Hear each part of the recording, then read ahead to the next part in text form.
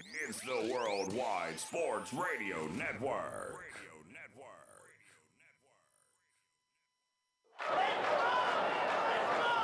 Broadcasting from coast to coast, city to city, coast to coast. It's time for the Ryan Hickey Show on the Worldwide Sports Radio Network. If it's happening in sports, it's being talked about right here.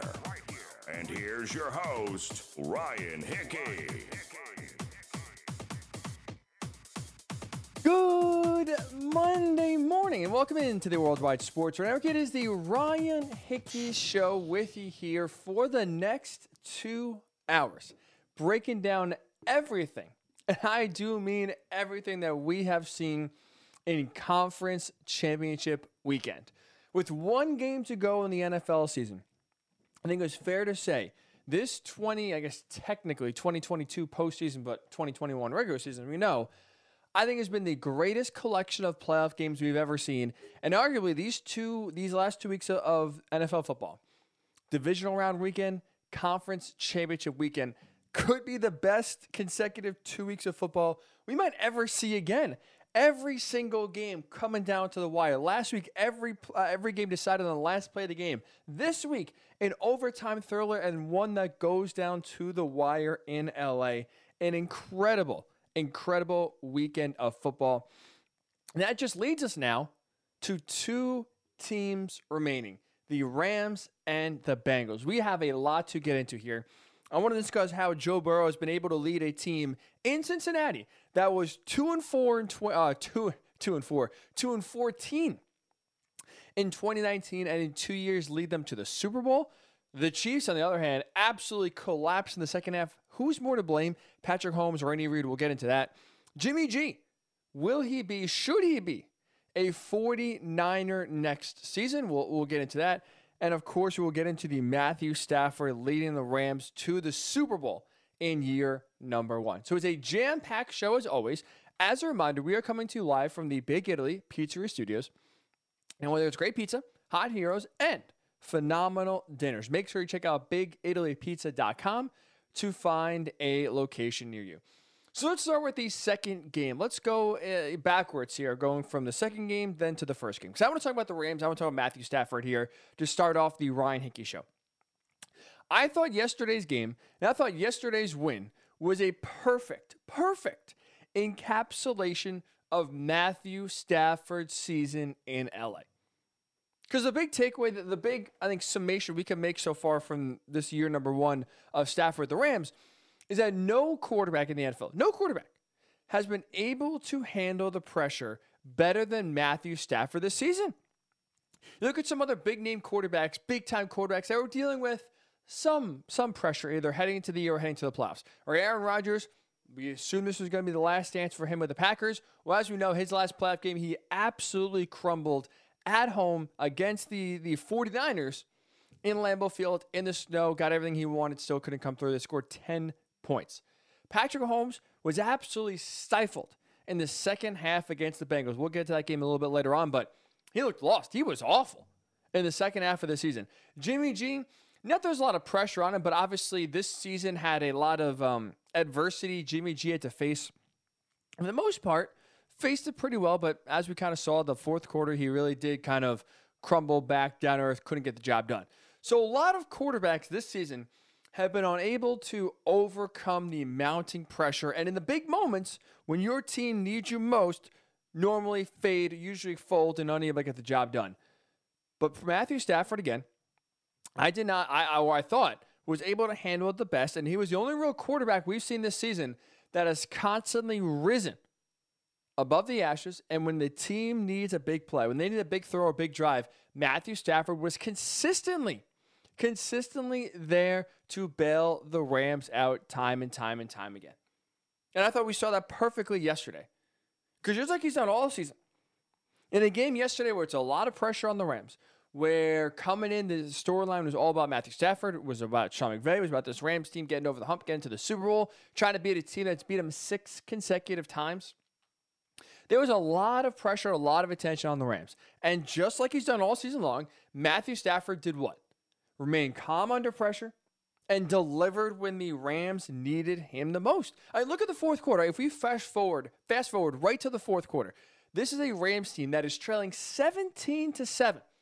It is easy in the with the season on the line, hit the panic button, start pressing, start getting desperate, overly aggressive, and making some bad decisions. I mean, you look at history. History's not treated either Sean McVay or Matthew Stafford well in these situations, right? Down 10, entering the fourth quarter. Matthew Stafford has lost the last 26 games he has played and won by trailing by 10 or more points entering the fourth quarter. Sean McVay, no better. 0-14 in his career when his team is trailing by 10 or more points entering the fourth quarter. Well, as you know, 17-7, quick math, that's 10 points. The Rams are 0-4 this season in scenarios where they're trailing by 10 or more points entering the fourth. So it's easy if you're Matthew Stafford kind of knowing that in the back of your head that, oh boy, things have not gone well and we've been trailing by a lot. Sean McVay, easy to get a little flustered or a little rattled when you realize history is not on your side. And you know what, to be honest, part of the reason why Matthew Stafford I thought was even more impressive yesterday was he had to overcome his head coach. I thought Sean McVay coached scared yesterday. Sean McVay, for a large part of that game, kind of felt like the pressure was, he was succumbing to the pressure. He had poor timeout usage both in the first half and the second half. He had two horrible challenges, where the first one on a 4th and short sneak, where it's obvious from the TV that Matthew Stafford did not get the first down, where you challenge it, and normally it's almost impossible to overturn those short yardage, basically in a massive scramble and a massive pileup in front. Usually it's hard when we're talking about inches or even a yard. It's hard to win those challenges where you're asking the ball to be put up a few inches. That I thought was a horrible challenge, number one. Then he followed it up later in the game with the even worse challenge, challenging a fumble where Kyle Juszczyk had the ball on the ground and he was down for like 5 seconds before the ball came loose, and he thought, oh yeah, we're going to challenge that and win it. That was horrible. Lost his second challenge, lost his final timeout. I thought Sean McVay kind of panicked and allowed the pressure to get into his head and affect his decision-making. Even late in the game. Different points, different points during the game, not just late, but throughout the game, had a lot of conservative play calls too. So if you're Matthew Stafford, not only now do you have to overcome a 10-point deficit, try to beat a team that, has had the Rams number recently, even though a lot of that's been when he's not there. They have won 6 straight times. They have beaten you 2 times, that you played them in LA this season. Not only do you have to overcome all those odds at home to go to the Super Bowl, you also now have to overcome a head coach that I thought panicked a little bit. Was feeling the pressure. Not truly putting the Rams in the best position to succeed. But despite all of that, all those, obstacles he had to overcome, Matthew Stafford again remained cool and delivered the Rams a Super Bowl berth. We talk about rising up and facing the pressure, and I told you to start the show, right? I thought no quarterback has handled the pressure better than Matthew Stafford this season. How about we put that into numbers? How about we show truly what that does mean? Down 17-7. The drive that ended the third quarter and bled into the fourth quarter. So if we look at the final 3 drives of the game, if we're not counting the kneel down at the end for the Rams, Matthew Stafford was absolute money. When you need your quarterback to come up clutch and play his best, Matthew Stafford did that. This is the guy you envision when you trade 2 first-round picks and ship out your old quarterback that did help get to you a Super Bowl and did win a playoff game last year. When you ship him out and you bring in an upgrade, you envision and you bring in the upgrade for games like this, where you need your quarterback to step up and play the best. And Matthew Stafford, in crunch time in the fourth quarter, absolutely did that. The final 3 drives of the game, Matthew Stafford went a combined 14 for 17, 159 yards, and a touchdown. The offense scored on all 3 drives, 1 touchdown, 2 field goals, scored 13 points, obviously, and that went from a 17-7 deficit to a 20-17 victory. And Stafford's, I guess we'll still call it credit, wasn't phased early in the game when he threw a pick in the end zone. Ill-advised pass. I thought the worst pass of the postseason Matthew Stafford has thrown. Then later on in the game, should have thrown a pick to Jaquiski Tartt. Fly a ball, a can of corn, pop fly to center field. Tartt drops it. But to Stafford's credit, again, it's easy to kind of fold and get conservative, like, oh boy, that was a mistake. I got lucky. Now we're just going to hand the ball off, and I'm not going to make another mistake again. To Stafford's credit, he still kept throwing. He still realized we can't run the ball. If we, get conservative now, we're not going to win this game. And the very next play came back for a big throw down the sideline to OBJ. He still kept firing. He still wasn't scared off or become skittish. And again, I think it's easy to do that. Easy to get conservative. Easy to get a little nervous and try to make just a safe play instead of the big play. But Stafford never let that phase him. That's impressive, especially in the fourth quarter with so much on the line. Kept sticking with the plan and made big-time throws to lead his team to victory. This is also, by the way, now coming off the heels of that incredible 66-yard drive with 42 seconds left last week in Tampa to knock off Tom Brady, probably sent him into retirement and send the Rams to the NFC title game. Stafford has been clutch all game or all season long. And he is right now one of the clutchest quarterbacks that's playing in the NFL. There's not many guys right now you would take over Matthew Stafford. And he's been able to do that. He's been able to be clutch and step up in the big moments, especially in the playoffs, all season long when the pressure has constantly been on his shoulders. And there's a big reason why so much pressure, so much attention was on Matthew Stafford on the Rams this season. He's a hired gun. Right? We saw this Rams team be very good and is very well built. And when they made the trade for Stafford, it was them signaling, we're going all in. This is truly Super Bowl or bust for 2021 and really the next 3 or 4 years with this team being together. There's really, you can make the argument, no other team that has more Super Bowl or bust expectations than the Rams heading into this year. Because when you look at what we talked about, right? When you make that trade, if you're the Rams, when you send Jared Goff to Detroit, when you attach a first-round pick to him and chip off 2 first-round picks and trade away a guy that has, again, led you to a Super Bowl, won a playoff game last year with a broken thumb, you are signaling, even if you don't say it out loud, you are signaling we need a quarterback to take us to the Super Bowl. Just making the playoffs, just winning the division, just getting a home playoff game or winning a playoff game is not good enough because Jared Goff was able to do that for us already. We are now looking to get to that elite level to where we're looking to make the Super Bowl again and win the Super Bowl. So you look at the pressure, right? Aaron Rodgers, I thought, still had pressure coming in this year. I would say Stafford had more. Patrick Mahomes, I mean, he made 2 consecutive Super Bowls in the past 2 years. I wouldn't say there's a lot of pressure to get number 3. Josh Allen, making the AFC title game this year, I thought did have some pressure coming in, but it wasn't exactly Super Bowl or bust where this season would be viewed as a failure for the Bills, I thought. More than Tom Brady, Stafford pressure-wise, I thought, because again, you win a Super Bowl last year if you're Tom Brady, it's gravy now going forward for you in Tampa.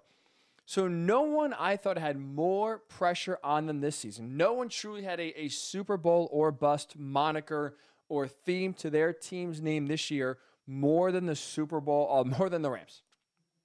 And to Stafford's credit, he, again, was not only along for the ride. He wasn't like Jared Goff or, frankly, Jimmy G, that was just kind of towing along, make a few plays here or there, but basically stay out of the way and don't screw it up and ride the team to the Super Bowl. Matthew Stafford is the biggest reason why the Rams are at home in the Super Bowl and 60 minutes away from winning their first Lombardi trophy. What a game, what a win, what a performance by Matthew Stafford. His great play all throughout the regular season led the Rams to win the division and get a home playoff game and then get a second one when the 49ers went on their run. But his play, especially in the postseason, his play especially against the Bucs in the divisional round and now against the 49ers in the conference title game is the biggest reason why the Rams are in the Super Bowl. He has felt the pressure, he has taken the pressure, and he has performed under the brightest lights consistently now in the playoffs. That's a primetime player. That's an elite level player. That's exactly what you want, exactly what you expect from your franchise caliber quarterback, and Matthew Stafford has delivered. I am so happy for him, honestly. Watching that game yesterday, watching that performance, I was the happiest I've been for a non-Colts player having success I think I've ever been. I love Joe Burrow. I was very happy to see him in the Super Bowl. Matthew Stafford, ever since the trade was made last year, well, there's weirdly, I thought, still a lot of doubt as to if the Rams are legit, if they can get over the hump. I think I was in the minority. There's a lot of people that were believers in the Rams, but definitely in the minority of believers in LA making a Super Bowl run in year number 1. And Stafford, again, has delivered in part because he has handled the pressure this season better than any quarterback in the NFL. Props to you. Congrats to the Rams. Congrats to Matthew Stafford. 60 minutes away from winning that Super Bowl, from getting truly the job done. Speaking of getting the job done, when we return here on the Ryan Hickey Show, I'd love to get your thoughts, by the way. Facebook, Worldwide Sports Radio Network. Twitter, WWSRN_radio, at Ryan Hickey Show on Twitter as well. You can tweet us. You can write on Facebook. You can write on the live stream of the show. Has Matthew Stafford been the quarterback that's faced the most pressure this season? Was there a quarterback that had more pressure on him this year than Stafford? And was there anyone who has impressed you more this season, more under pressure moments than Matthew Stafford? An argument can be made for Joe Burrow. I want to get into the Bengals next. Because there's one aspect, there's one trait that I see from Joe Burrow. I think that's the biggest reason why the Bengals were able to go from 2-14 to Super Bowl in 2 years. We will discuss that when we do return here. Listen to the Ryan Hickey Show right here on the Worldwide Sports Radio Network. It's the Worldwide Sports Radio Network. Welcome back to the Ryan Hickey Show, right here on the Worldwide Sports Radio Network.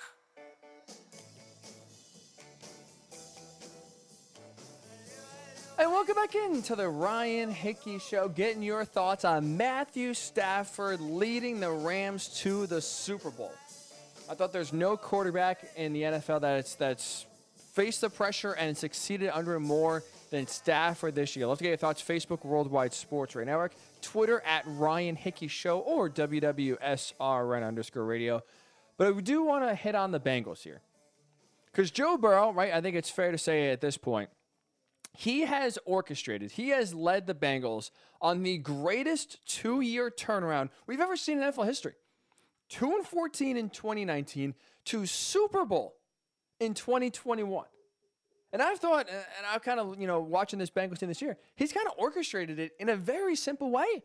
There's one key characteristic here that's gone and it's led the Bengals to, again, going from the basement, in the dungeon, if you will, in 2019 to now the penthouse in 2021. I think it's fair to say Joe Burrow is 2 years in. He's already an elite quarterback, right? Put him in the same category as Patrick Mahomes, Aaron Rodgers, Russell Wilson. He is elite. He is absolutely elite. But the reason why the Bengals are in the Super Bowl, it's not because Joe Burrow's arm strength. It's not because of his accuracy or his athletic ability. The reason why the Bengals are in the Super Bowl is because he is unflappable, and that has led and permeated throughout the entire team, where the entire Bengals team is unflappable. This is a team now that has consistently all season long, when they are faced in the pressurized moment, when they are going into a big game, even the regular season. Because for the Bengals, with their little success they have had, a lot of these games against the Steelers, against the Ravens, against even the Browns or the Chiefs this year, a lot of those games are big-time games for Cincinnati. When you haven't been there before, when you haven't really beaten anybody for the most part of your history, in these regular season games now take on a life of its own and become more important than, let's say, Tom Brady playing in a big regular season game, because obviously, as we know, for him, his real season starts in the postseason. But in the biggest games this season, regular season now, especially in the postseason, this entire Bengals team, when the moment gets brightest, they're calm. They're confident. A lot of these teams, even the experienced teams, even the successful teams that they have played, they start to panic. They start to get nervous. And this Bengals team, it's like they start believing more. They are more galvanized as the moment grows and gets bigger. And that, to me, is a huge credit to Joe Burrow and his unflappableness that has now permeated through this entire Bengals roster. I thought there's no better example. There's no more perfect example than what we saw yesterday. You look at the Bengals, even before the game started, going to this game, I'll be honest, I thought the Chiefs were going to win. I thought the Chiefs were going to cover the 7 points. I really did think this was a great run from Cincinnati. I thought their offensive line was going to be a detriment in this game. I really thought the defense had no prayer of slowing down Mahomes and co. And I did think that that first game, even though it was a loss, almost benefited the Chiefs more because they kind of saw the blueprint for how to slow down Burrow in this offense. Right? Jamar Chase went for 266 and 3 touchdowns in that Week 17 game. I thought, all right, Steve Spagnuolo, you saw basically what not to do. You'll fix that and make sure it doesn't happen again. To his credit, it didn't happen again, but also the Chiefs' offense, as we know, didn't really get it going either. But this team, this Bengals team, was big underdogs again, 7 points. There was not a lot of people believing and picking Cincinnati to win this game. Then when you look when the game starts, 3 possessions for the Chiefs, 3 touchdowns. Everything was working for Kansas City, right? Mahomes was finding Travis Kelce over the middle. He was finding Tyreek Hill for chunks at a time. Mecole Hardman was contributing. Byron Pringle. Jerick McKinnon was running the ball really well and also catching the ball out of the backfield. Everything. Andy Reid and Patrick Mahomes touched those first 3 possessions, turned to gold. So when you look at a Bengals team that was underdogs going into the game, not a lot of people picking them. Now you're down 21-3, kind of getting close to halftime. It's easy to call it a game. It's easy to fold up shop. Like, you know what, boys? We had an incredible season. No one expected us to win the AFC North, let alone win a playoff game, let alone be in the AFC title game. Joe Burrow's only in year number 2. We overachieved big time. You know what? Our road ends here to the 2-time defending AFC, representative in the Super Bowl. All right, what are you going to do? We lose to Patrick Mahomes and co. on the road. Not the biggest deal. We'll come back next year, try to learn from it, and be better. Right? No one is faulting or getting upset or calling it an embarrassment if the Bengals get blown out. Frankly, I think expected by most people that this Chiefs team was going to win and the Bengals were going to lose. So it's easy to pack it up in that situation and be like, all right, we tried. We'll see you next year. We did everything we could. But credit to Joe Burrow, just before the half, he wasn't settling for that. He wasn't accepting the fact that this season was going to end. Led a big drive for a touchdown right before the half. And look, let's call it for what it is. The Bengals defense was bailed out by what was a horrible decision by Patrick Mahomes to throw the ball to Tyreek Hill with 5 seconds left on the flat, and he's tackled in bounds and no timeouts left and the clock runs out. There was a guaranteed field goal. As we know later on in the game, those 3 points the Chiefs really could have used. Really could have been the difference in the game. I thought it was a right decision to go for one more play with 5 seconds left. A horrible decision by Mahomes to throw the ball again into the field of play to Tyreek Hill with the clock running and no timeouts. So the Bengals, absolutely to their credit, got to stop, but got lucky. But you know what, though? It's those breaks that make the difference. Because normally, right, when we're watching this Chiefs team, it's not like they play perfect football anyway. Usually we see them make mistakes. I mean, hell, they are notorious for starting out slow. No team should be able to come back as often and as frequently as the Chiefs do, but because they are so high-powered, Mahomes and Kelce and Hill and now McKinnon and Byron Pringle having such a smart offensive-minded coach and Andy Reid along with Eric Bieniemy, a lot of these Chiefs mistakes that are made can be, made up for. Right? This team loves coming back. They love getting to an early deficit. They sleepwalk through normally the first quarter of most postseason games. And even examples of having 13 seconds left down by 3 is not enough to slow them down. So one mistake right by half in which you're dominating, again, on the surface, shouldn't seem like that big of a deal because, again, we've seen the Chiefs make mistakes before and have it not come back to bite them. But now you look back. That halftime stop on top of the touchdown that was scored previous by the Bengals really added this, kind of more fuel to the fire and gave this team that is filled with quiet confidence even more reason to believe. That's why the second half was basically a whole different game. You could throw out the entire first half because what we saw in that second half was totally different. And to Joe Burrow's credit, one of the biggest reasons, again, why he's been able to orchestrate this big turnaround, it's because it's not just with him. This confidence, this quiet confidence, this swagger, this belief is not just kind of contained within himself. It is permeated. It is bled into the entire team. And we saw that in the defense in the second half. They didn't panic. They had every reason to panic. Because, again, the one stop they made in the first half, the Chiefs were knocking on the door and they got tackled to the 3-yard line. So the Chiefs went down the field pretty easily. And, again, only ran out of time was the only reason why they didn't score a touchdown. So if you're the Bengals defense, it's easy to start hitting the panic button, easy to throw the game plan out the window and say, man, we got to just forget everything we've done. We're screwed. that unflappableness of Joe Burrow, again, bled into the defense, and they remained calm in the second half. And ironically, strangely, in that second half, it was the Chiefs' offense. The Chiefs team that has won a Super Bowl, that has been to 2 in a row, that has played in these big-time postseason games on a routine basis, they were the ones who started to panic. They were the ones that deviated from their game plan, started to get frustrated, and they were the ones that kind of cracked early. Not the Bengals, not the team that before this year together has never played in any meaningful postseason games, has never won a postseason game on the road in their franchise history before last week. This Bengals team, who hasn't played in an AFC title game since 1988, they weren't the first ones to crack. They remain cool under pressure. That starts with their quarterback, and that swagger, that confidence has bled to the entire team because, again, we saw in the second half the team that's been there before, the team that has climbed the mountain, the team that should know in these situations to remain calm and have everything go okay, were the ones to fold first. Because in that second half, Chiefs offense, we saw completely abandon the run. Didn't take what Cincy's defense was giving them. There was bad ball security by Patrick Mahomes. He had a fumble that almost ended the game in regulation, 2 interceptions, some poor decision-making by Patrick Mahomes in terms of throwing the ball in double coverage, throwing the ball into tight windows, being inaccurate. And all that led to, sacks. The defense forced 4 punts, 2 turnovers, and allowed just 3 points in the second half and overtime. Just like the first game. The first time these two teams met in Week 17.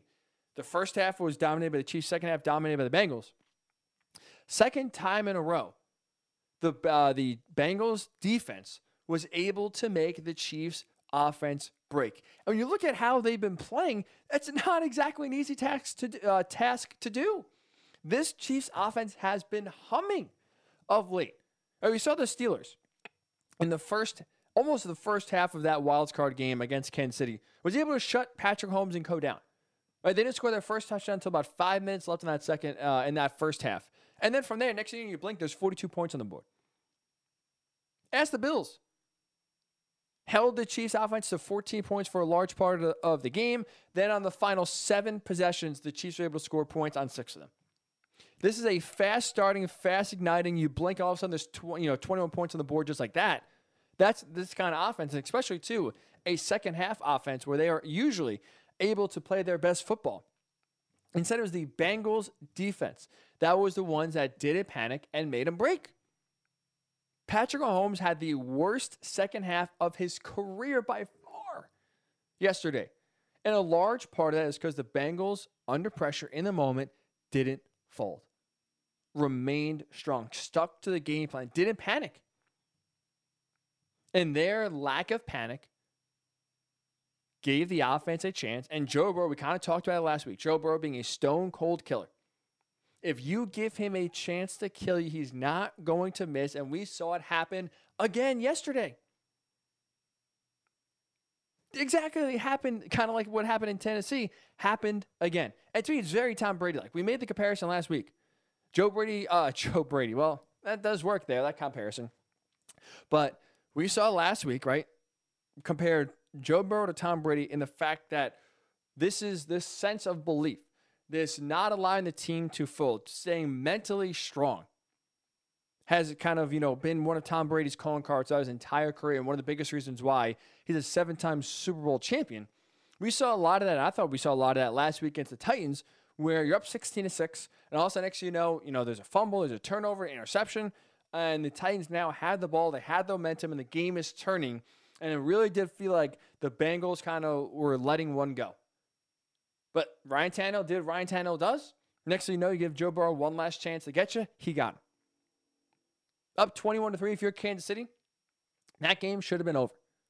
Patrick Mahomes turnover. Defense playing great. All of a sudden, next thing you let Joe Burrow and company back into the game. He's not going to miss. He's not going to squander that opportunity. So when you look at the poise that Joe Burrow has shown for a second-year player with no prior playoff experience before this year, it's incredible. Again, we have seen players like Aaron Rodgers crumble under the pressure. We have seen even players like Jimmy G, who have been to a Super Bowl, kind of melt in the big moment. And for Joe Burrow, again, it's not, always sexy. It's not always flashy. The stats aren't going to, be like, wow, eye-popping. But his toughness throughout the entire game, his ability to stay calm under pressure and having that permeate throughout the entire team is the biggest reason why the Bengals have gone from 2-14 to the Super Bowl in 2 years. The entire team has taken on the personality of the quarterback. And that personality of Joe Burrow is one that has to, that has led to success. It is incredible. Incredible to see this turnaround from Cincy. So happy for him to make the Super Bowl. And a lot of that goes to Joe Burrow and his unflappableness. His ability to remain calm under pressure is the biggest reason why the Bengals, moving on to the Super Bowl, taking down the two-time AFC champion Chiefs at home, doing so down 21-3. Never cracking in the big moment. That is the major lesson here. Speaking of lessons here, how about we just, when we come back here on the Ryan Hickey Show, we got to figure out what the hell happened to the Chiefs. Who deserves more blame in your mind? Is it Patrick Mahomes or is it Andy Reid? That second half was something we have rarely seen from Kansas City. So we will discuss the blame game. Should it be Mahomes? Should it be Reid? Who deserves more blame for that just collapse in the second half against the Bengals? We'll discuss when the Ryan Hickey Show returns right here on the Worldwide Sports Radio Network. It's the Worldwide Sports Radio Network. Welcome back to the Ryan Hickey Show, right here on the Worldwide Sports Radio Network.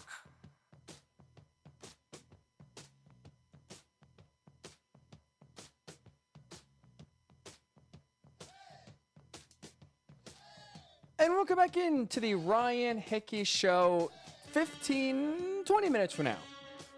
We'll discuss the future of Jimmy G. NFC title game appearance, Super Bowl appearance 2 years ago. Should the 49ers really move on from Jimmy Garoppolo? We'll discuss that when you do return here in 20 minutes from now. Forget that. We have returned. We are back here on the Ryan Hickey Show. But I do want to talk about the Chiefs. What the hell happened to the Chiefs offense in the second half of the game yesterday against the Bengals? 21 points, 3 straight touchdowns on 3 possessions to start the game. Would have scored on a fourth if Patrick Mahomes either threw the ball in the end zone or threw it away, setting up a field goal before time ran out in the first half. But basically 4 drives that the Chiefs were going to score on if clock and time was not an issue.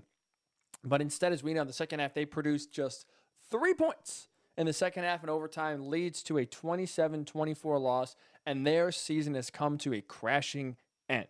So who's more to blame, Patrick Mahomes or Andy Reid? I hate to kind of play both sides here, but for me, the answer is both. They are equally to blame here, Reid and Mahomes. This is the first time in their era, right, in their history of the Mahomes Reid era. It's the first time we could say they are both at fault and both the reason why the Chiefs lost the game. Right, 2018, that incredible AFC title game to the Patriots and the Chiefs, that was more on the defense. And obviously, as we know, the overtime rules were also scalded as well. But for the most part, that was a lot on the Chiefs defense. And even in the Super Bowl last year, a lot of that was, and deservedly so, the offensive line just totally depleted for Kansas City. Mahomes had zero chance in that game to stay upright and to make a play. But now this is the first time watching yesterday's game where we can truly say Patrick Mahomes is the reason why the Chiefs lost, and Andy Reid is the reason why the Chiefs lost. I think both are culpable here, and both share equal blame. I don't think you can blame one more than the other, and here's why. Let's start with Patrick Mahomes. Because from his perspective, right away, he cost the Chiefs 3 points at the end of the half. Right? That was the last sequence heading into halftime was inexcusable from a quarterback who's been around the league now and was as accomplished as Mahomes is. I thought Andy Reid made the right call in going for one more play with 5 seconds left inside the 5-yard line. No timeouts. You got to trust, and you should trust, the best quarterback in the NFL to be smart enough to realize, all right, we're going to make this play. We're going to look one look here. If it's not there, throw it away and allow us to keep time on the clock to kick a field goal. So I like the aggressiveness and going for a touchdown, but Mahomes, you got to realize it's one look, boom, throw it away. You cannot throw it at Tyreek Hill in the field of play and allow him to get tackled inbounds with the clock running when you have no timeouts left. That was a horrible, horrible decision by Mahomes. And again, directly cost him 3 points, which when you look at the final score, when you look how the game ended, you would think, those 3 points really could have been the difference. Those 3 points really did cost the Chiefs later on in the game. But it's not just that decision at halftime. It's the total also second half where he lost it. He looked like a rookie quarterback in the second half. That was, I would argue, with all of the bad play Mahomes has had this season, right? Because we saw in the middle of the season, it was an ugly stretch. He was throwing picks. The Chiefs offense wasn't scoring many points. I'd argue that second half yesterday was the worst second half of football Patrick Mahomes has ever played in his career. He was insanely inaccurate with a lot of his passes. And you look at the second half, he completed just 44% of his passes in the second half. Patrick Mahomes, in a playoff game at home, completed just 44% of his passes in the second half. A lot of those passes were incomplete, not just because of inaccuracy, but also because he's making bad reads. He's throwing the ball into coverage. He's trying to squeeze it into tight windows. He's not giving his receivers a chance. He's refusing to take the easy completion when it's there. Sometimes instead of throwing the ball away or just scrambling for a yard or two, he kept the play alive. He kept running backwards and backwards. And he took some bad sacks. He took some very bad sacks late in the game that did change the outlook and the field position for Kansas City. And 2 interceptions in the second half turned out to be extremely costly. Like, you look at part of the reason why the Bengals were able to come back. Those 2 picks, one in regulation, one in overtime, led directly to 11 points. The first pick by the defensive lineman just tipped up right to him. Mahomes either throw it around him, don't throw it. You got to see the guy right in his face. I mean, threw it right in his hands. Catches the ball that leads to a touchdown, 2-point conversion for the Bengals as they're able to tie the game after that pick. Then in overtime, throws a prayer to a double cover Tyreek Hill. That one's picked. That leads to a field goal to end the game in overtime for the Bengals, send them on their way. When you are the best quarterback in the NFL, which Patrick Mahomes is by far, there's no argument there. When you have so much on the line, when you're at home in the second half of a game to send your team to the Super Bowl for the 3rd consecutive season, that play in the second half is just unacceptable. You cannot have that level of play from your franchise quarterback there. He's got to make a play. Even just one play Mahomes makes. 1 third down conversion. 1 decent drive to even get another field goal before the final drive of the game.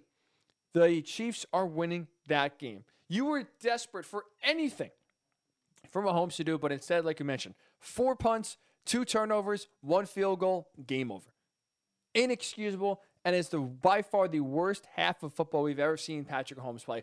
But it's not all his fault. Again, this is where I think the blame is half 50-50 between Mahomes and Reid. Because Andy Reid is also a large part of the reason why the Chiefs' offense collapsed in the second half. His play call in the first half was masterful. Like we kind of talked about before, everything was working. They got contributions from everyone. Jerick McKinnon, Byron Pringle, Mecole Hardman, of course Tyreek Hill, of course Travis Kelce. Mahomes making plays with his legs. The first half, everything Reid was doing was working to perfection. But he, frankly, play calling wise in the second half, was abysmal. He's awful. Just like, this is something that really bothered myself and a lot of us watching. Just like Zach Taylor refused to do anything but run the ball on first down yesterday. Just like he had that stubbornness to run the ball on first down no matter what, even though it wasn't working, we're still going to run the ball on first down. Andy Reid had that same stubbornness to do anything but pass the ball in the second half. Of the 35 plays the Chiefs ran in the second half and overtime, 24 were pass plays. Were called pass plays. 24 to the 35. Now, when you have Patrick Mahomes, when you have Tyreek Hill and Travis Kelce and all the weapons that they have, sure, that makes sense on the surface. Yeah, of course you're going to call more pass plays because you have the best quarterback in the NFL. You have tremendous playmakers. You're going to want to put the ball in their hands and win the game. So on the surface, 24 out of 35 plays being passes makes sense. But here's why, 2 reasons why it didn't make sense in yesterday's game in the second half specifically. Number 1, all game long, the Bengals were playing the pass. They rarely blitzed. They played coverage. Sure, it didn't work out in the first half, but especially in that second half, they were basically playing prevent defense. According to Next Gen Stats, the Bengals dropped 8 defenders into coverage on 35% of the pass plays. So you're basically, when you're dropping 8 and rushing 3, you are playing prevent defense. That's part of the reason why Patrick Mahomes at times had 10 seconds to throw the ball. The Bengals were not blitzing. They were not trying to get after him. They were playing back and preventing the big bomb from being completed. And guess what? Mahomes was struggling in that. Andy Reid has got to recognize his quarterback is not doing well with his prevent defense, and you got to start changing your play call. Because when the Bengals dropped 8, Patrick Mahomes on those plays were just 7 of 13, 59 yards passing, 1 interception, 2 sacks. Dropping 8. Barely completing half his passes, just 59 yards. Again, 1 pick and 2 sacks. If you're Andy Reid, you got to recognize that in the moment a lot quicker and realize, all right, they're dropping 8 all game. Right now, Mahomes is struggling with that. We got to change things up. We got to be able to run the ball. We got to be able to call different plays to get easy throws to Mahomes and Kelce and Hill and allow them to, still make their magic. We got to be able to adjust to the adjustments. And Reid failed to do that. And the reason why it's so disappointing, so frustrating from Andy Reid's perspective is because what the Bengals did defensively is what a lot of teams did to the Chiefs in the middle of the year. Right, when the Chiefs were kind of at the bottom point, rock bottom of their season, when they were in 3-4 in the year, when they're barely scoring points, when Patrick Mahomes is turning the ball over at a very alarming rate, the biggest reason why the Chiefs offense looked at times, frankly, broken was because teams were playing prevent defense and the Chiefs didn't know how to adjust. They weren't allowing Tyreek Hill to get over the top deep. They were double covering Travis Kelce. And for the large part, Mahomes didn't really trust any options, so he's still trying to find these guys, even though defenses are keying on taking them away. So until Mahomes and co started realizing, all right, if we throw it to the running back, if we throw it to our 3rd or 4th receiver, well, they're going to win a lot of these matchups, and we're going to, just basically dink and dunk these teams to death on 9 and 10-yard chunk plays. Until Mahomes and Reid especially were able to realize that and make a change, teams were swallowing the Chiefs' offense up. But when they made that adjustment, then all of a sudden now they're scoring 48 points on the Raiders. And they're putting up even, big numbers in losses to, let's say, the Bengals in the first time these two teams played. They scored 31 points. The Chiefs' offense looked to be back. They scored 42 points in each of their first 2 playoff games against what was statistically the number 1 defense in the NFL against the Bills and also against the Steelers. So you think, okay, this Chiefs offense is not only back, they have made the adjustment to now they know when teams are playing prevent defense, they know how to have success. And the Chiefs offense in the second half kind of reverted back to that mid-season form of offense. And that to me is a lot on the head coach as well. Mahomes, what we just told you, was awful. But also it's on Andy Reid to put him in a position to succeed. Instead of continually trying to throw the ball, banging your head against the wall, you should have tried something else. It's crazy to say the Chiefs should have ran the ball more. When you have Mahomes and Kelce and Hill, but the Chiefs in the second half should have ran the ball more. That was a failed adjustment by Andy Reid, and that's why he is equally as much to blame for the second half collapse as Patrick Mahomes is. Mahomes stunk, but also Reid didn't do anything to get him going. Look at the run game, right? The other reason why I thought this was an awful adjustment by Andy Reid is the run game was successful. In the first half, the run was set at the pass. The Chiefs as a team ran the ball for 5.8 yards per carry. Whether it's Jerick McKinnon, whether it was Clyde Edwards-Helaire, whether it was Mecole Hardman on a few sweeps, whether it's even Patrick Mahomes himself keeping plays alive and running for first downs, the run game was working for the Chiefs. The Bengals were giving them the run game. They were allowing them to run the ball. And in the second half, again, Mahomes and especially Reed deferred. We don't want to see it. We don't really want to, we're not going to take the run. We're not going to take the 6 yards a pop they are giving us in a game where we're trying to nurse the lead and we're trying to get the offense back rolling here. So again, when you look at, calling 24 pass plays out of 35 plays in the second half, again, on the surface, when you have all these names on the Chiefs offense, it makes sense. But in this game, specifically in the second half, it did not make a lot of sense. You can't just ignore the run game and pretend it doesn't exist. And also pretend and turn a blind eye to the fact that you are having success in the run game. No matter who was running the ball, no matter what the play call was, again, you're ripping off almost 6 yards a chunk. Take that. When the game is starting to slip, when you see your quarterback struggling and turning the ball over and going 3 and out, and you're not moving the ball, take the easy play. Take the easy completion. Take the easy 6 yards on the ground they're giving you. And Mahomes, and especially Andy Reid, failed to do that. Reid failed to adjust his play calling, which in turn failed his quarterback, which, as we saw, Mahomes really failed on the big stage. So I think when we're talking about blame, we're talking about who is, the reason for this Chiefs second half collapse. It's equal.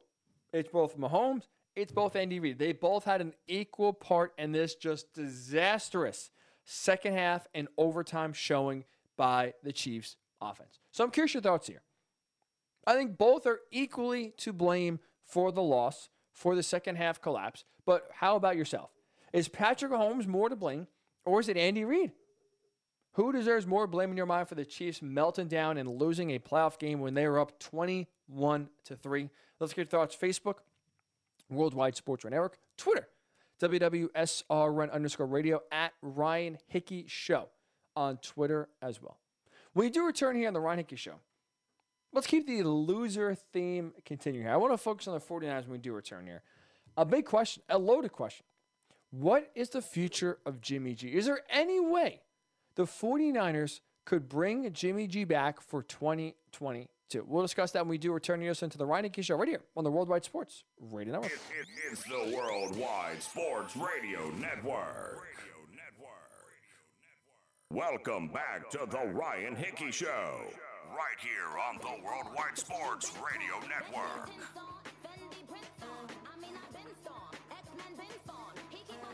And welcome back into the Ryan Hickey Show. As always, the 10 o'clock hour is sponsored by LC Designs. Charcuterie boards are great for all occasions, so make sure your guests are happily fed with some delicious and aesthetically pleasing charcuterie boards made by Lauren Clark. So make sure you check out lcdesignsnyc.com for more information. I'm going to get into the 49ers future here and whether they can bring back Jimmy G in 2022. Because there's been speculation, right, during this playoff run. There's been talk, there's been chatter, there's even been some cases made, I've heard on radio, on TV, and in articles, for the 49ers to bring Jimmy Garoppolo back in 2022. Should the 49ers do it? For me, I'm not one of those guys. I think there's no doubt in my mind we have seen the last of Jimmy G in a 49ers uniform yesterday. I think it's the right move for San Francisco to move on from Jimmy G and usher in the Trey Lance era starting in 2022. And look, if you're a doubter, maybe if you're a Jimmy G believer, I think there's no better example to point at and to look to if you're the 49ers than the Rams. Now, look, Jimmy G, I think, is better than Jared Goff. I don't think it's, heads, miles and miles in between them, but they're similar quarterbacks, right? Jared Goff and Jimmy G, they'll make plays when you ask them to, but for a large part, whether it was 2018 when the Rams went to the Super Bowl or 2019 when the 49ers went to the Super Bowl, they were, I would say, along for the ride for the most part, right? That run game for San Fran was totally elite and totally taken over the NFL. And for the Rams, look, Jared Goff had a great year. Was he exactly the reason why the Rams were one of the best offenses in the NFL? I'd say no, that's more on Sean McVay. So Jimmy G is a better version of Jared Goff, but they're comparable. They're similar. And you saw Sean McVay and the Rams realize, you know what? Jared Goff is a good quarterback. We can get to the Super Bowl with Jared Goff, as we saw in 2018. Is he going to be the guy, though, to truly take us there? Can he lead us to the Super Bowl, or he'll just be along for the ride? And they determined that Jared Goff could not be the reason why on most nights the Rams go to the Super Bowl, and they moved on. They got an upgrade of Matthew Stafford. And as we saw yesterday, that trade worked out to perfection because the biggest reason why the Rams are in the Super Bowl is because Matthew Stafford and his play picking up the team and leading them in the fourth quarter to a win to get to the Super Bowl. So now if you're the 49ers, you're kind of in the same boat. And you got to realize, look, Jimmy G has been clutch at times. He has played well at times, but he is a quarterback that consistently is not going to be the reason why you win.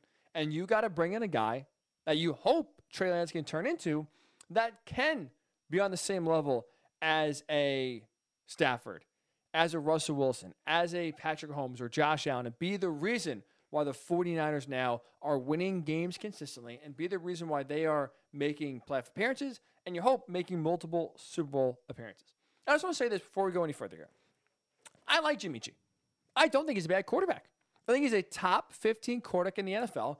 And I think for his inconsistencies, which is absolutely, a thing, I think he has been pretty clutch for the most part. Like, he's not an elite quarterback, but when you're talking about outside of the elites, the Derek Carrs, the Kirk Cousins, the Carson Wentzes, the Jared Goffs, the Jimmy Gs, I would take Jimmy G over all those guys, in part because while they all are inconsistent, and talent-wise, most of them are more talented than Jimmy G, to his credit, he has been clutch. He has gotten the drive, and he's made the big drive when the 49ers have needed him. So he is going to be an upgrade for whatever team trades for him, wherever they go. Pittsburgh, I don't know if the Colts, maybe, the Browns, wherever Jimmy G is traded this offseason, he's going to be an upgrade for that team. So he's not a bad quarterback. I'm not trying to sit here and slander Jimmy G. But what we've seen in this postseason shows you quarterback play makes the big difference. That is the big differentiator when it comes to teams winning, teams losing. Look at every result, every team. Every team that's either won a playoff game this postseason or has lost a game this postseason. Almost every result, win or loss, can be pinned on how the quarterback plays. Matthew Stafford has played really well. The Rams won the Super Bowl. Joe Burrow has played really solid, really consistent. The Bengals won the Super Bowl. Aaron Rodgers shrinks at home. Packers lose to the 49ers. Patrick Mahomes disappears in the second half. Chiefs, all of a sudden now, can't get anything going on offense. They lose. They are now home. Almost every result, win or lose, you can look at the quarterback and how they have played. When they played well, these teams usually win. When they play poorly, these teams don't have a chance and lose.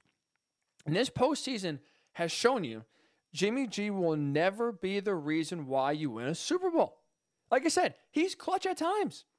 He has had some big moments in this postseason and big moments in this season. But when you make the playoffs, when you need to win 3 or 4 games in a row to hoist that Lombardi trophy, you need a quarterback that can carry you, not just for a drive, not just even for a game. You need a quarterback that can lead you and play consistently well for 3 or 4 games in a row.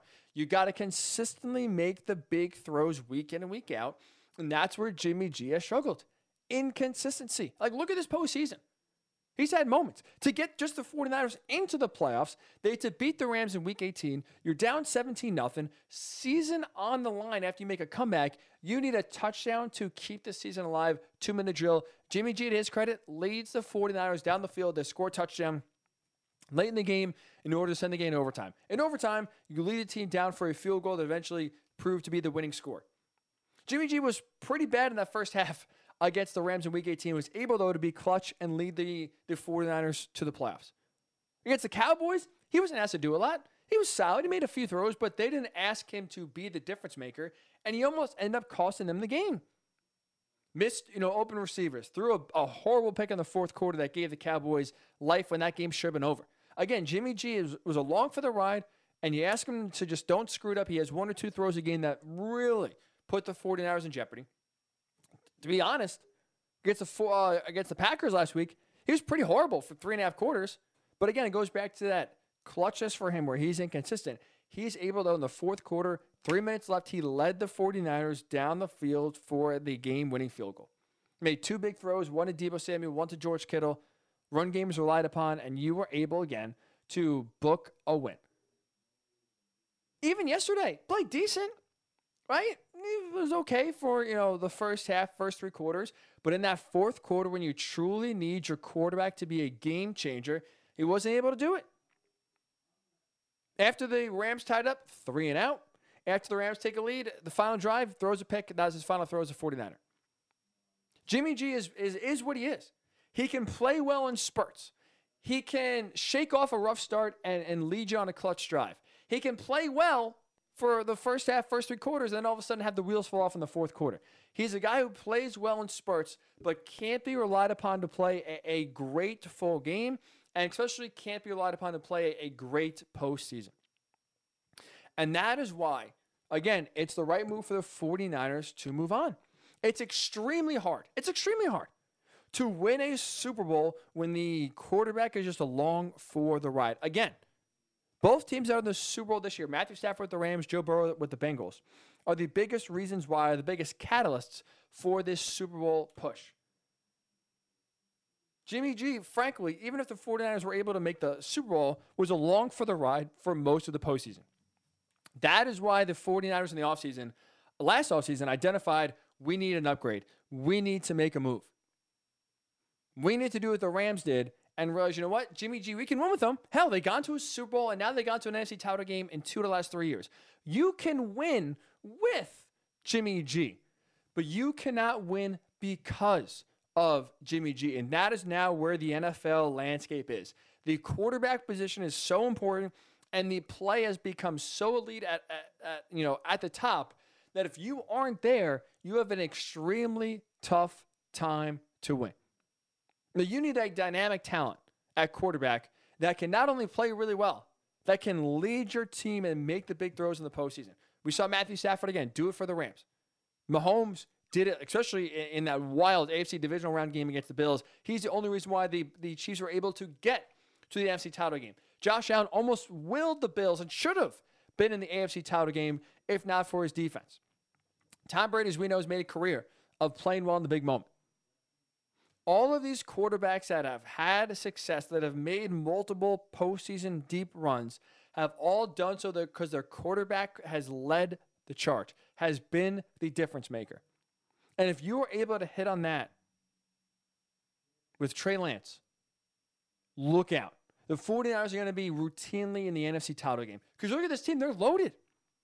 This team is loaded at every position, really, except quarterback. Their O-line is very solid. The run game is one of the best in the NFL. They have really good skill guys. Deebo Samuel exploded onto the scene. He's looking like a real menace now for any defense trying to slow him down.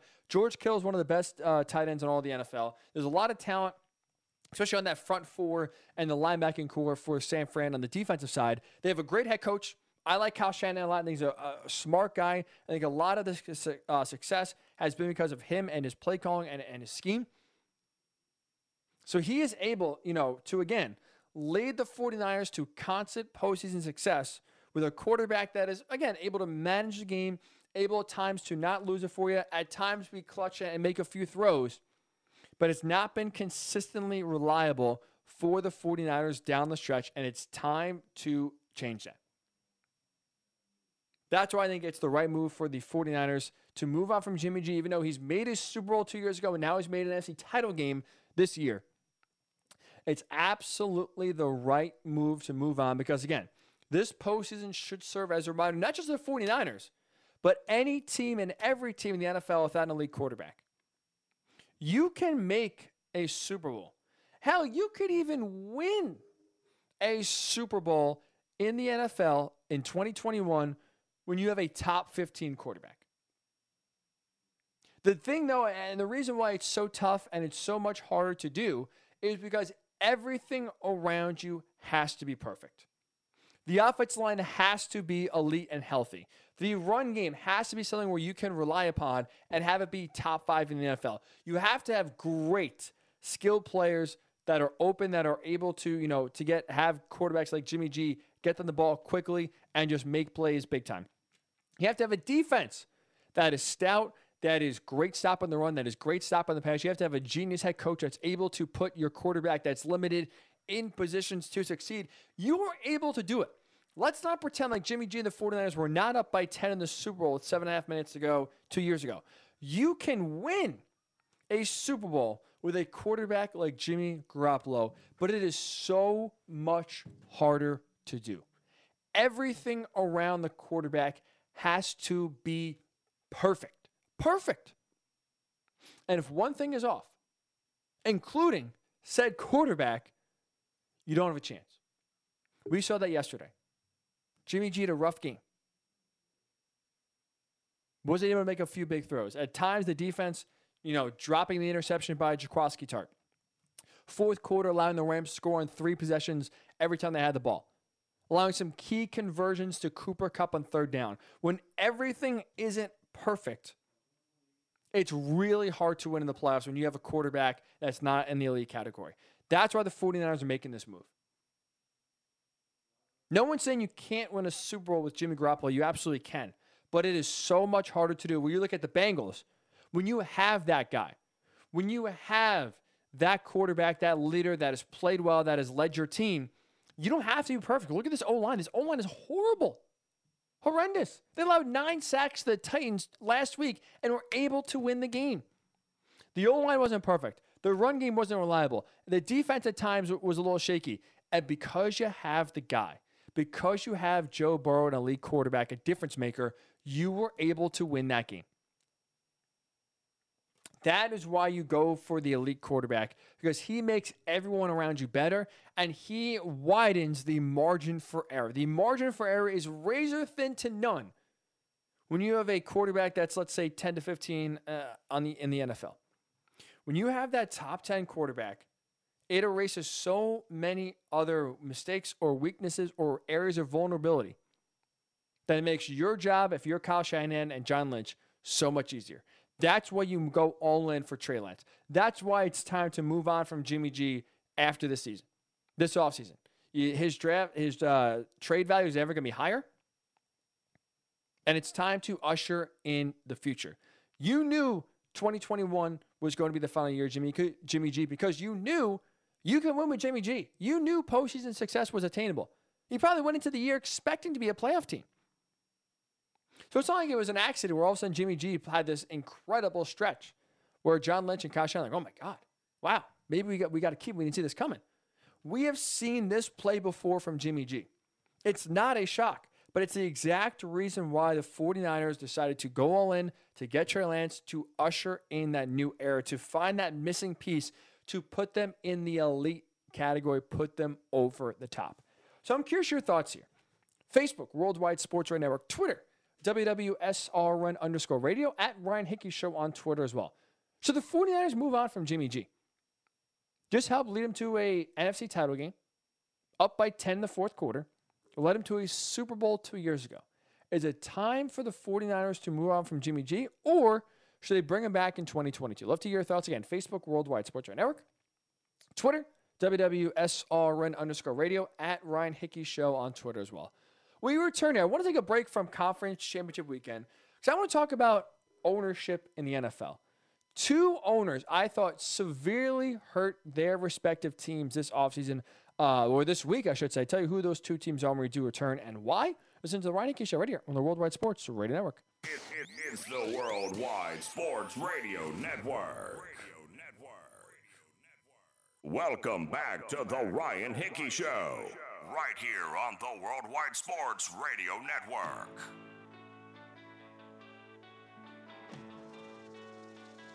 And welcome back into the Ryan Hickey Show. I want to take a break from Conference Championship Weekend and talk about 2 teams over the weekend that I thought took major steps back. And the reason why they took steps back is in large part because of their owners. I think Stephen Ross with the Dolphins, Mark Davis with the Raiders, both exposed themselves, if not before this weekend, of being horrible owners when it comes to on-the-field success, because I think both organizations took a step back this weekend, got further from success, not closer to it, after, in the Dolphins' case, missing out on their, I thought, best head coaching candidate, and for the Raiders in who they decided to hire. Let's start with the Dolphins and Stephen Ross. I thought, honestly, the Dolphins, of any team with a head coach opening in this cycle, were the biggest losers of any of those 9 teams looking for a head coach. Allowing the Giants to hire Brian Daboll is a major, major failure on their part, and it highlights why Stephen Ross is such a bad owner.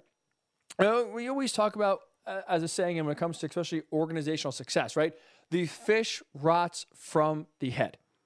When you're trying to build a consistent winner, when you're trying to build a Super Bowl contending team, the owner, if he's not a good one, is one of the biggest reasons why teams kind of always fail to have consistent success, and Stephen Ross is showing so.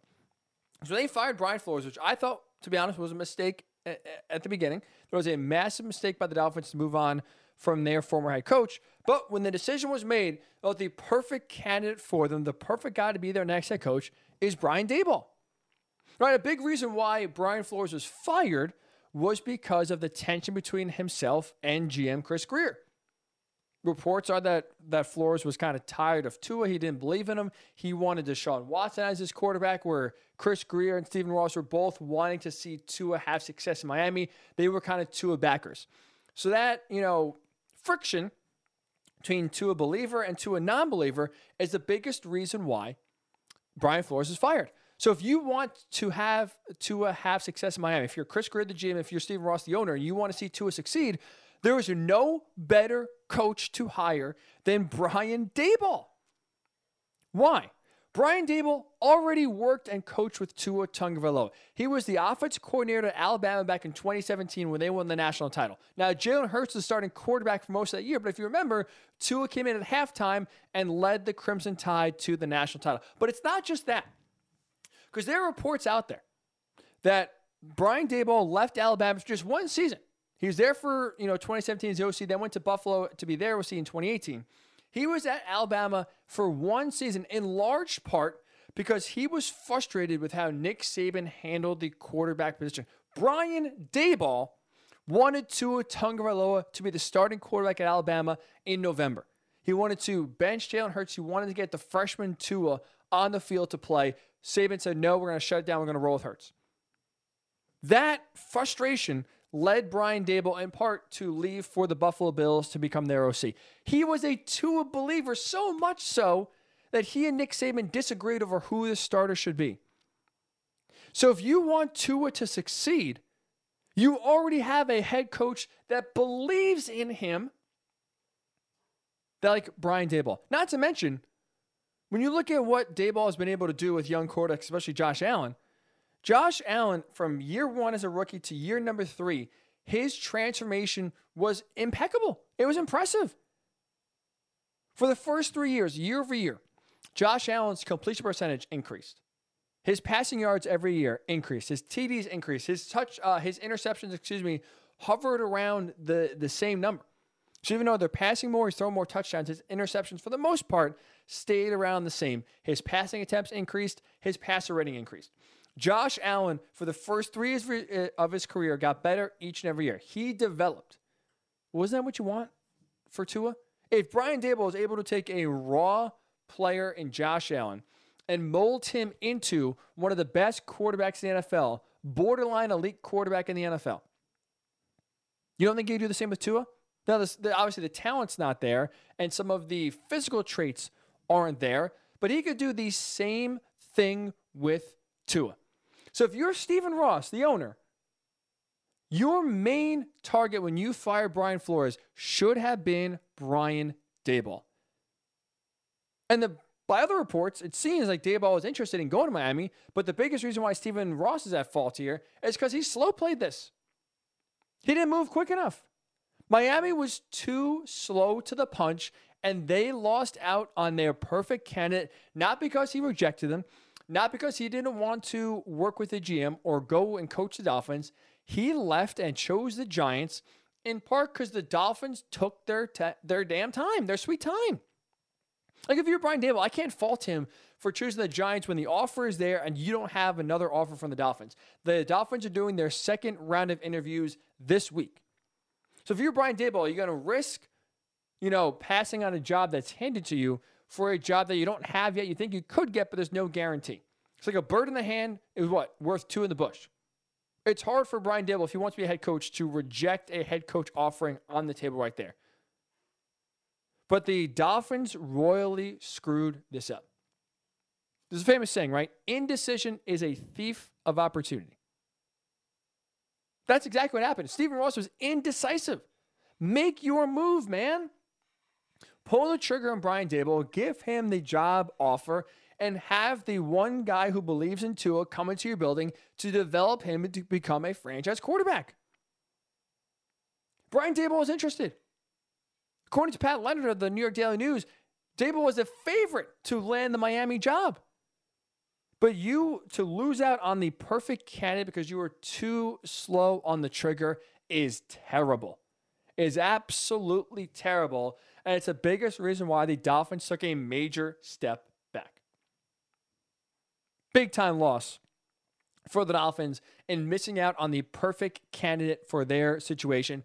And for the Raiders, they made a hire. I think it's the absolute wrong hire. Because as we know, Mark Davis and before him, his late father, Al Davis, they both were infatuated with the shiny object. It didn't matter that maybe that player didn't fit on the team or that head coach's system didn't really work anymore. The Davises were all about flair. We're all about glitz. Who can we hire? Who can we sign? Who can we trade for? Who can we draft? That's going to make the biggest splash. That's going to really get the town talking. That's going to put the Raiders, in the papers, constantly have teams and networks and radio and television and newspapers always talking about the Raiders. And that philosophy, I think, has set the team back. It doesn't move them forward. Because I think hiring Josh McDaniels as their next head coach is a horrible move. He's a big name. You finally lure away Bill Belichick's confidant. You get him out of New England, a guy who has been rumored every single year to be in the head coach running. And you are able, if you're Mark Davis in your mind, to lure a big fish to your pond. But sure, he's a big name, but I think there's little there to be able to actually trust Josh McDaniels. He's a great offensive mind. I'm not going to deny that, right? Whether you're with Tom Brady, how he's developed Mac Jones this year, he is a great offensive mind. He knows offense. But you know what he also is? He's a horrible leader. He's an absolute horrible leader. That's what led to his downfall in Denver. He's there for just 26 games. He was fired so quickly because of his poor leadership skills. Because everyone on the team hated him. Because no one actually believed he knew what he was doing in terms of team leadership, in terms of team building. Offensively, again, you can believe, you can trust what Josh McDaniels is telling you. But how he teaches it, how it comes off to the rest of the team, is not there. And I've heard this time and time and time again. His time with the Denver Broncos a decade ago, right? What's the big excuse for Josh McDaniels? Oh, he wasn't mature. He's really matured since that one stint in Denver that didn't even last 2 years. He's a different head coach now than he was, during that time. He's just 33. He was young. And he has learned a lot since that failed experiment with the Broncos.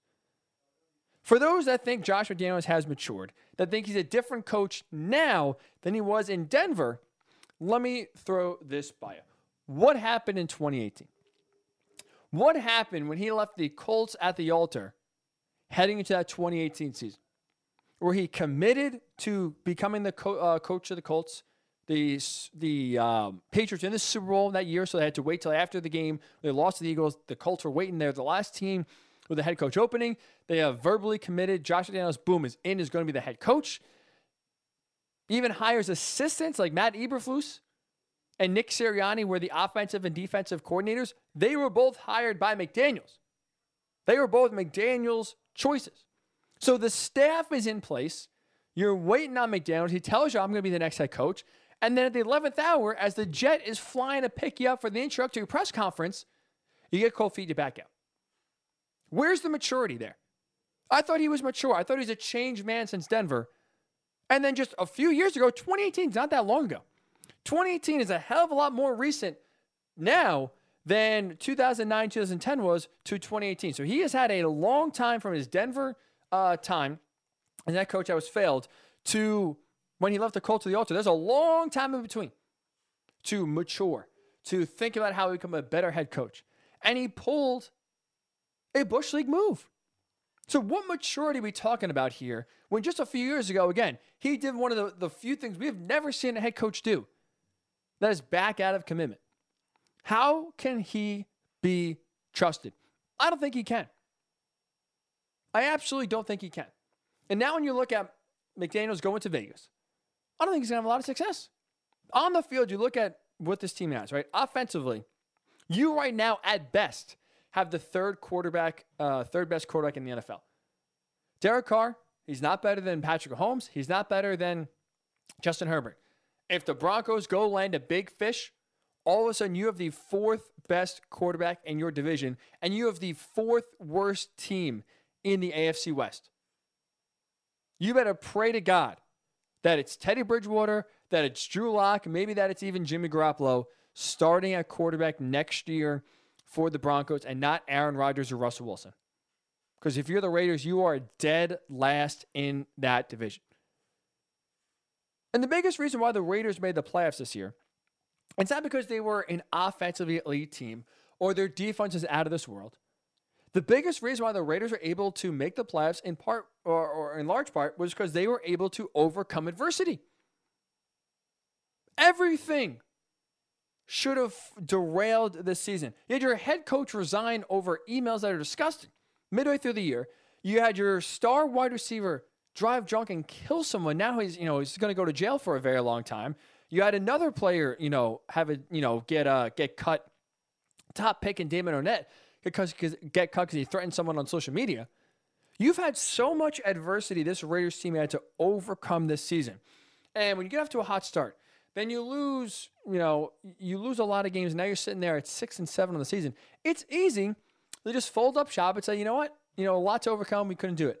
To their credit, to Rich Bisaccia's credit, he kept the team believing. They won their final 4 games. They got into the playoffs. They beat the Colts to keep their season alive. They won that epic game against the Chargers on the last play of overtime to get into the postseason. Their ability to overcome adversity, to stay mentally strong and mentally engaged is the biggest reason why they made the postseason. And I'd argue that is the worst quality about Josh McDaniels. He's not someone who overcomes adversity. We saw it in Denver. We saw it with the Colts where, he decided right away, I'm not going to go. I get nervous. I got cold feet. Oh, Bill Belichick gave me a better offer. He does not overcome adversity. So now if you're going to take a team that I would say overachieved in 2021, how can he really take this team to the next level? I don't think he is. I don't think he's a very good leader. I don't think he's really changed that much maturity-wise from his time in Denver to where he is now. And I think Mark Davis made a huge, huge mistake in hiring Josh McDaniels.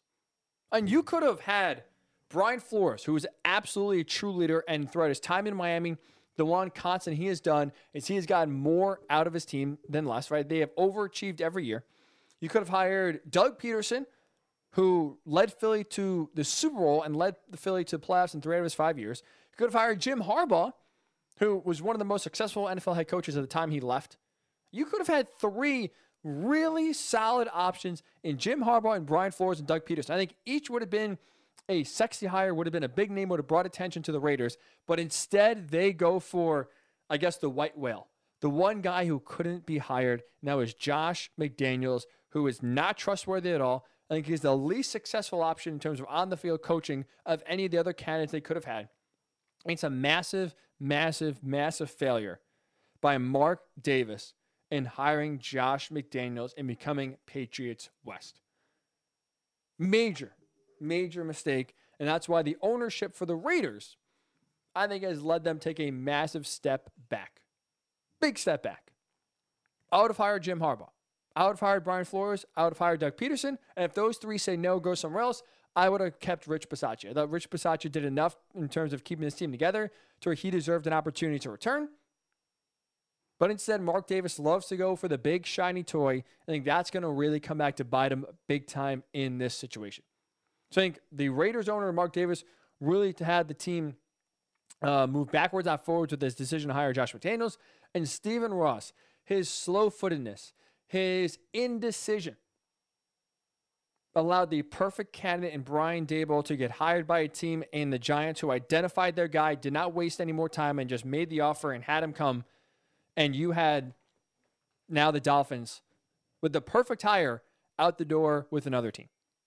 The ownership of the Dolphins and the Raiders have moved their teams backwards, not forwards this weekend. So we return here. I want to quickly highlight, before we get out of here, Matthew Stafford getting the job done in LA and leading the Rams to the Super Bowl. There's one thing Stafford, I thought, did better than any quarterback this season. I'll tell you what that is when we return this into the Ryan Hickey Show right here on the Worldwide Sports Radio Network. It's the Worldwide Sports Radio Network. Welcome back to the Ryan Hickey Show, right here on the Worldwide Sports Radio Network.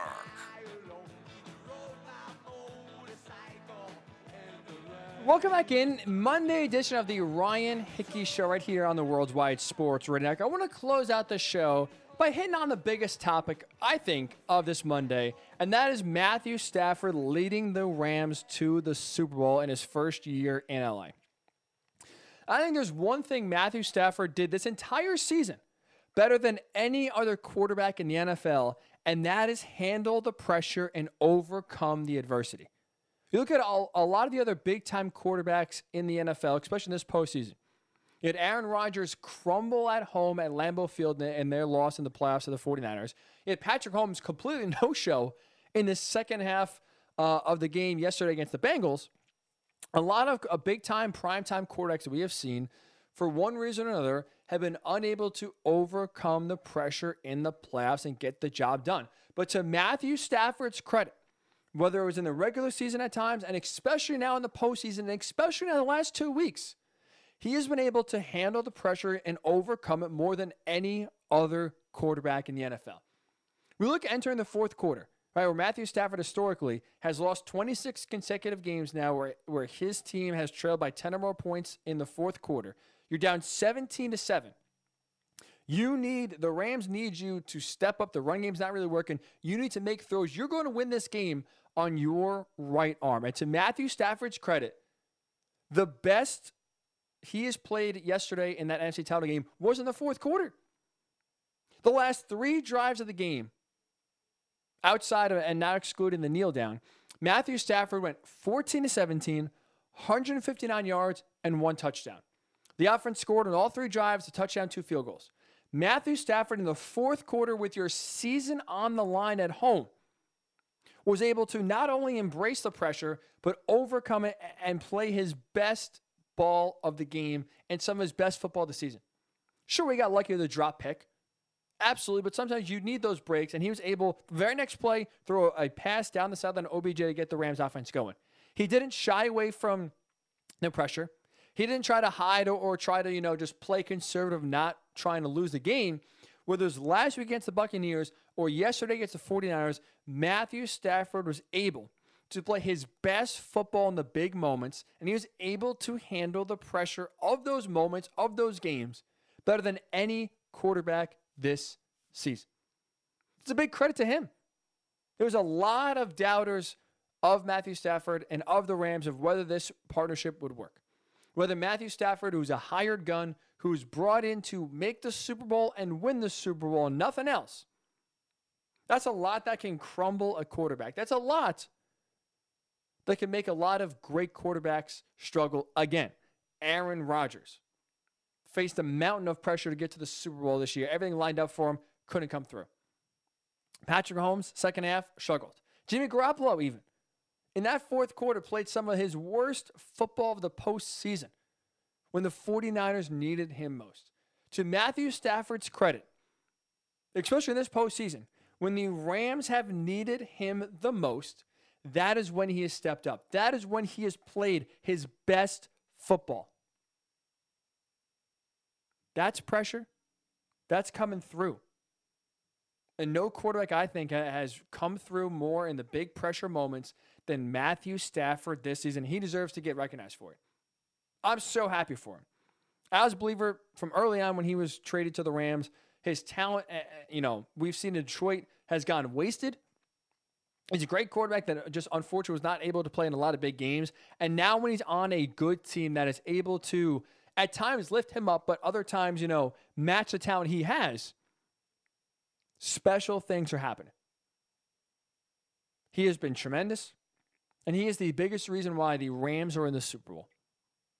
They needed a big time last week against the Bucs to get out to the early lead and then bail them out when the defense and the play calling and Sean McVay even started to get a little tight and a little nervous. He bailed them out on the last drive with under a minute left. And this weekend, again, down 17-7.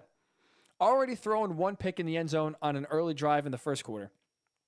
Shaking off a team that has beat him twice this year, but also a team that's beaten the Rams overall 6 straight times. You're able to shake off that pressure and in the fourth quarter deliver your best performance. No quarterback has handled the pressure better than Matthew Stafford this season, and he deserves to get recognized for it. Hat tip to you, Matthew. What a run. What a postseason run here. Now, 60 minutes from, I think, cementing a Hall of Fame career. Still a long way to go. Right? So, a lot more mountains to climb, a lot more records to break, a lot more, Lombardi trophies to win. But you win the Super Bowl, all of a sudden, Canton is looking very, very likely for number 9. So that'll do it for this edition of the Ryan Hickey Show right here. We appreciate you on the Monday after conference championship weekend for making us a part of your morning. We will be back on Thursday, get you kind of do an early Super Bowl preview a little bit, and also bounce around some other head coaching hires as well. A lot of NFL news, a lot of other NBA news to get into. So Thursday will be a jam-packed show like it always is. So between now and then, stay safe, stay sane, and we'll talk to you on Thursday morning right here on the Worldwide Sports Radio Network. It's the Worldwide Sports Radio Network.